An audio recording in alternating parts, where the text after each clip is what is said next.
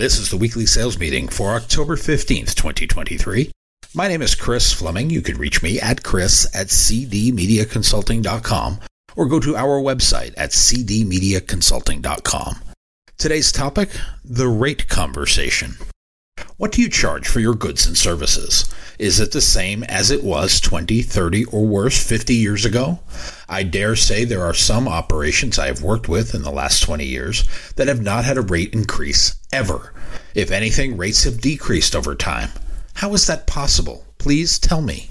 I am curious and I want to know. Is there another business vertical where the price of operation and the cost of doing business has gone down? In fact, the cost of running broadcast stations has not decreased in that same time frame.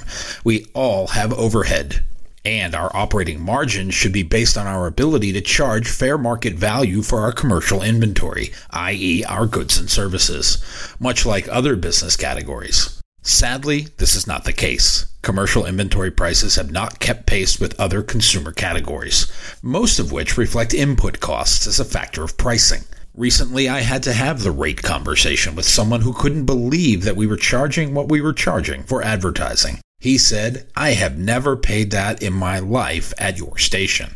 My answer was, "Okay, I guess you won't be on then." Oh, the horror. Broadcasters live in fear of that conversation. They don't want to tell a longtime advertiser that it now costs more to buy the same service they had previously been getting for half or less than half. My attitude is, so what? But broadcasters all over the world live in fear of losing one customer, even ones that cost them money. Your customers talk. When you allow the low-rate person to continue at the rock-bottom price, he or she is not only going to brag about it to anyone who will listen, but they will influence those you have charged the going rate to and convince them they have overpaid. One bad contract could be costing you hundreds of valuable ones. Take a different approach. Broadcast advertising is one of the most effective and efficient marketing vehicles. This idea of reaching a mass audience linked by a common interest, whether it is a program, event, sports, entertainment, or news, it draws fans that have a shared curiosity, and it does so with mass appeal and connection. The online and social world love to tout their silos of instantaneous connection. Meanwhile, broadcasters almost always abandon our leadership positions. The position is the common bonds of emotion. These emotions bind the communities we serve. We own this universe, yet we spend inordinate amounts of time crying that the internet is stealing our audience. We may have forgotten what we do so well, which is create emotions surrounding the connections we make. With these emotions come great authority and influence. We are the gatekeepers of these powerful marketing vehicles. We are the only influencers who can grant access to the purchasing power of our tribes. So why then do we refuse to treat this audience like the gold that it is? We are selling a premium service. We should treat it as such.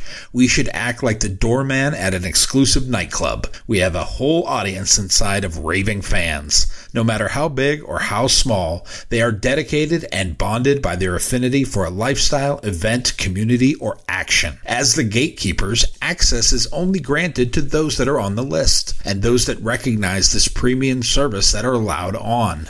Quit discounting. Quit giving it away. Quit giving added value and bonus commercials. Stop it. After all, this is a capitalist society. Capitalism's basic pillars are 1, the more expensive the product, the better it is, and 2, the prices charged for goods and services are fair. Now, as you know, I hate the word fair because it's subjective, but as gatekeepers, we can set the value and hold the line on that value. We can hold up the pillars of capitalism at the gates of the barbarians screaming for lower, cheaper, and free opportunities. Think of it this way. Cadillac and Chevy are both made by General Motors. They are made in the same factories on the same chassis. At the end of the assembly line, the Cadillac may get some extra features and a fancy nameplate, but they are by and large the same vehicle. But the Cadillac is perceived as more valuable to the consumer because the brand stands for quality. It has a high perceived value, so it holds that value down the line. We struggle to hold that value in the pricing conversation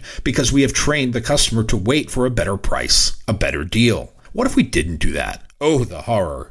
The truth is, advertisers will always pay top dollar for niche marketing vehicles. Don't believe me? Look across the internet. We are awash in niche marketing vehicles. Advertisers are paying top dollar to reach a niche segment. As broadcasters, we also have niche products. They are capable of reaching specific lifestyle vehicles, yet we have not capitalized on that mass audience niche. We spend too much time worrying about demographic segmentation instead of highlighting lifestyle behavior patterns. These patterns make the biggest tribe of commonality and bond of commerce on the planet.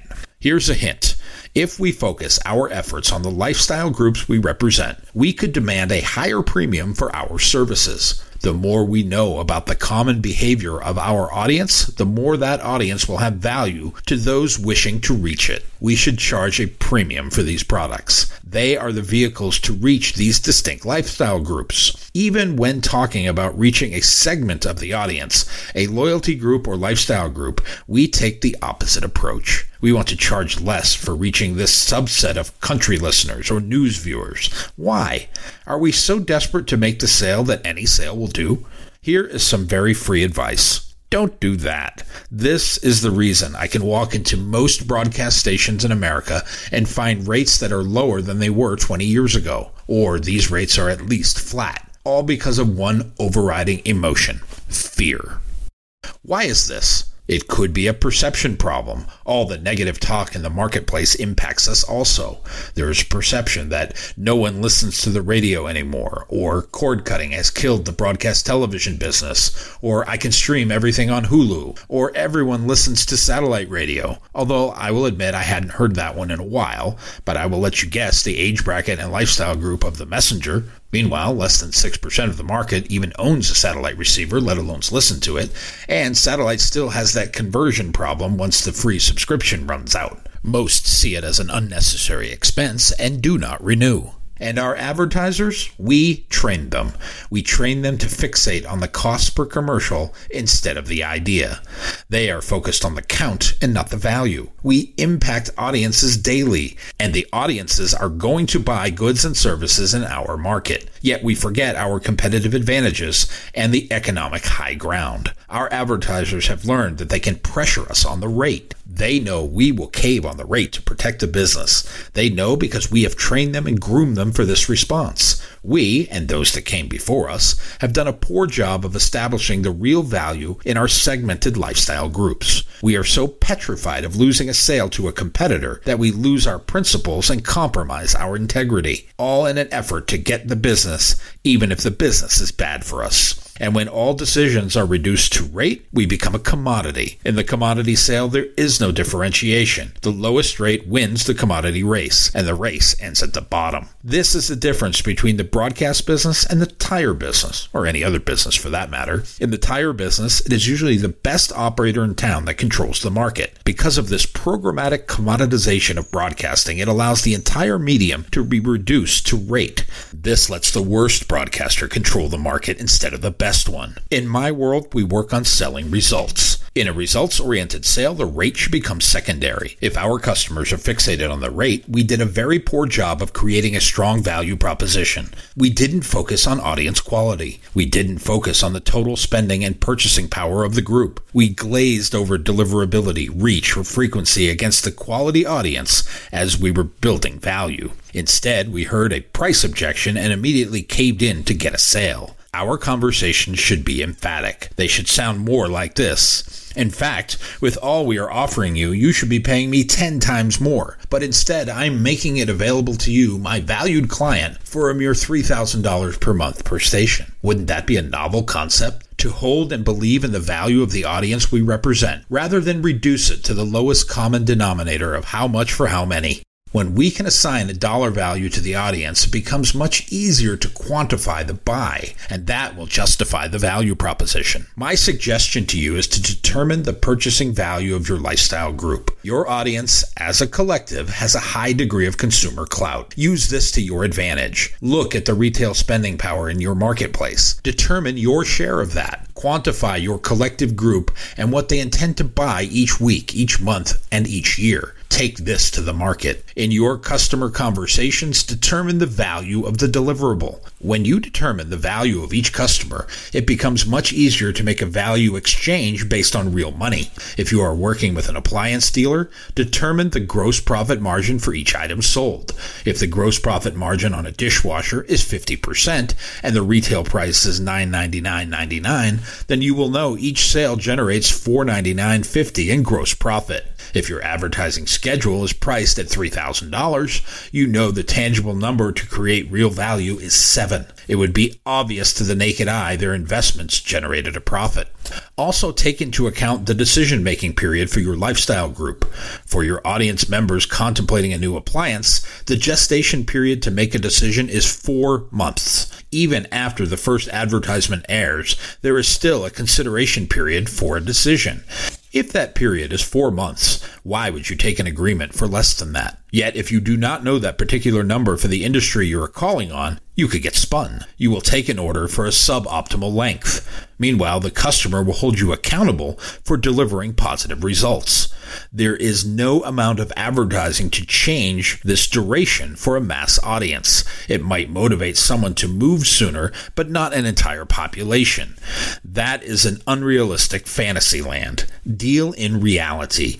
This is the best case you can make for consistent, long-range messaging. The person consuming the message today is starting their consumer journey, while the person who consumed it yesterday is one step closer to buying. This is also your ammunition for your value proposition. When you can quantify the total audience and put a cash value on their purchasing power, it makes it easier to draw a parallel to the total investment. You can use the retail price, gross margin of profit, and your total audience to quantify the potential value of the purchase. And you can take the retail spending power of your audience and show the tangibility of the messaging against a real dollar figure. And based on both these metrics, present them against the total investment to make a case for purchase. You are doing so against an audience that is always going to be spending money in that category, but they won't be spending money with your business client unless they receive an invitation. You are the host of the party and can deliver this personal invitation via your airwaves. What is your business customer waiting for? That amount of money available will expire at the end of the week. And that is a very different conversation than how much for how many. And we never talked about cost per commercial. Why are we so afraid of raising the rates? We are the only business in the world that charges less for our product than we did 20 years ago. Do you think the tire dealers in town charge less for tires than he or she did 20 years ago? What about the furniture store, appliance dealer? Of course not. And the person who was telling me that he never paid that in his life is a contractor. Did the price of building supplies go up in the last 20 years? I'm sure it did. There is zero success in being the low-price, low-rate leader. It is not a position anyone should look to occupy, unless you are looking to declare bankruptcy in the next 6 months. Run a strong business and be a quality competitor. Know the value of what you represent. Find customers that want access to that level of concentrated purchasing power. Help them find a message which will resonate with that lifestyle group. Deploy it with enough frequency to be effective. You do that, and you will never have to have the rate conversation again. My new book, 52 Weekly Sales Meetings, is now available on Amazon.com. If you like what you have heard here today, please consider ordering a copy or two. You can always send one to a friend. Go to cdmediaconsulting.com right now and follow the instructions to order.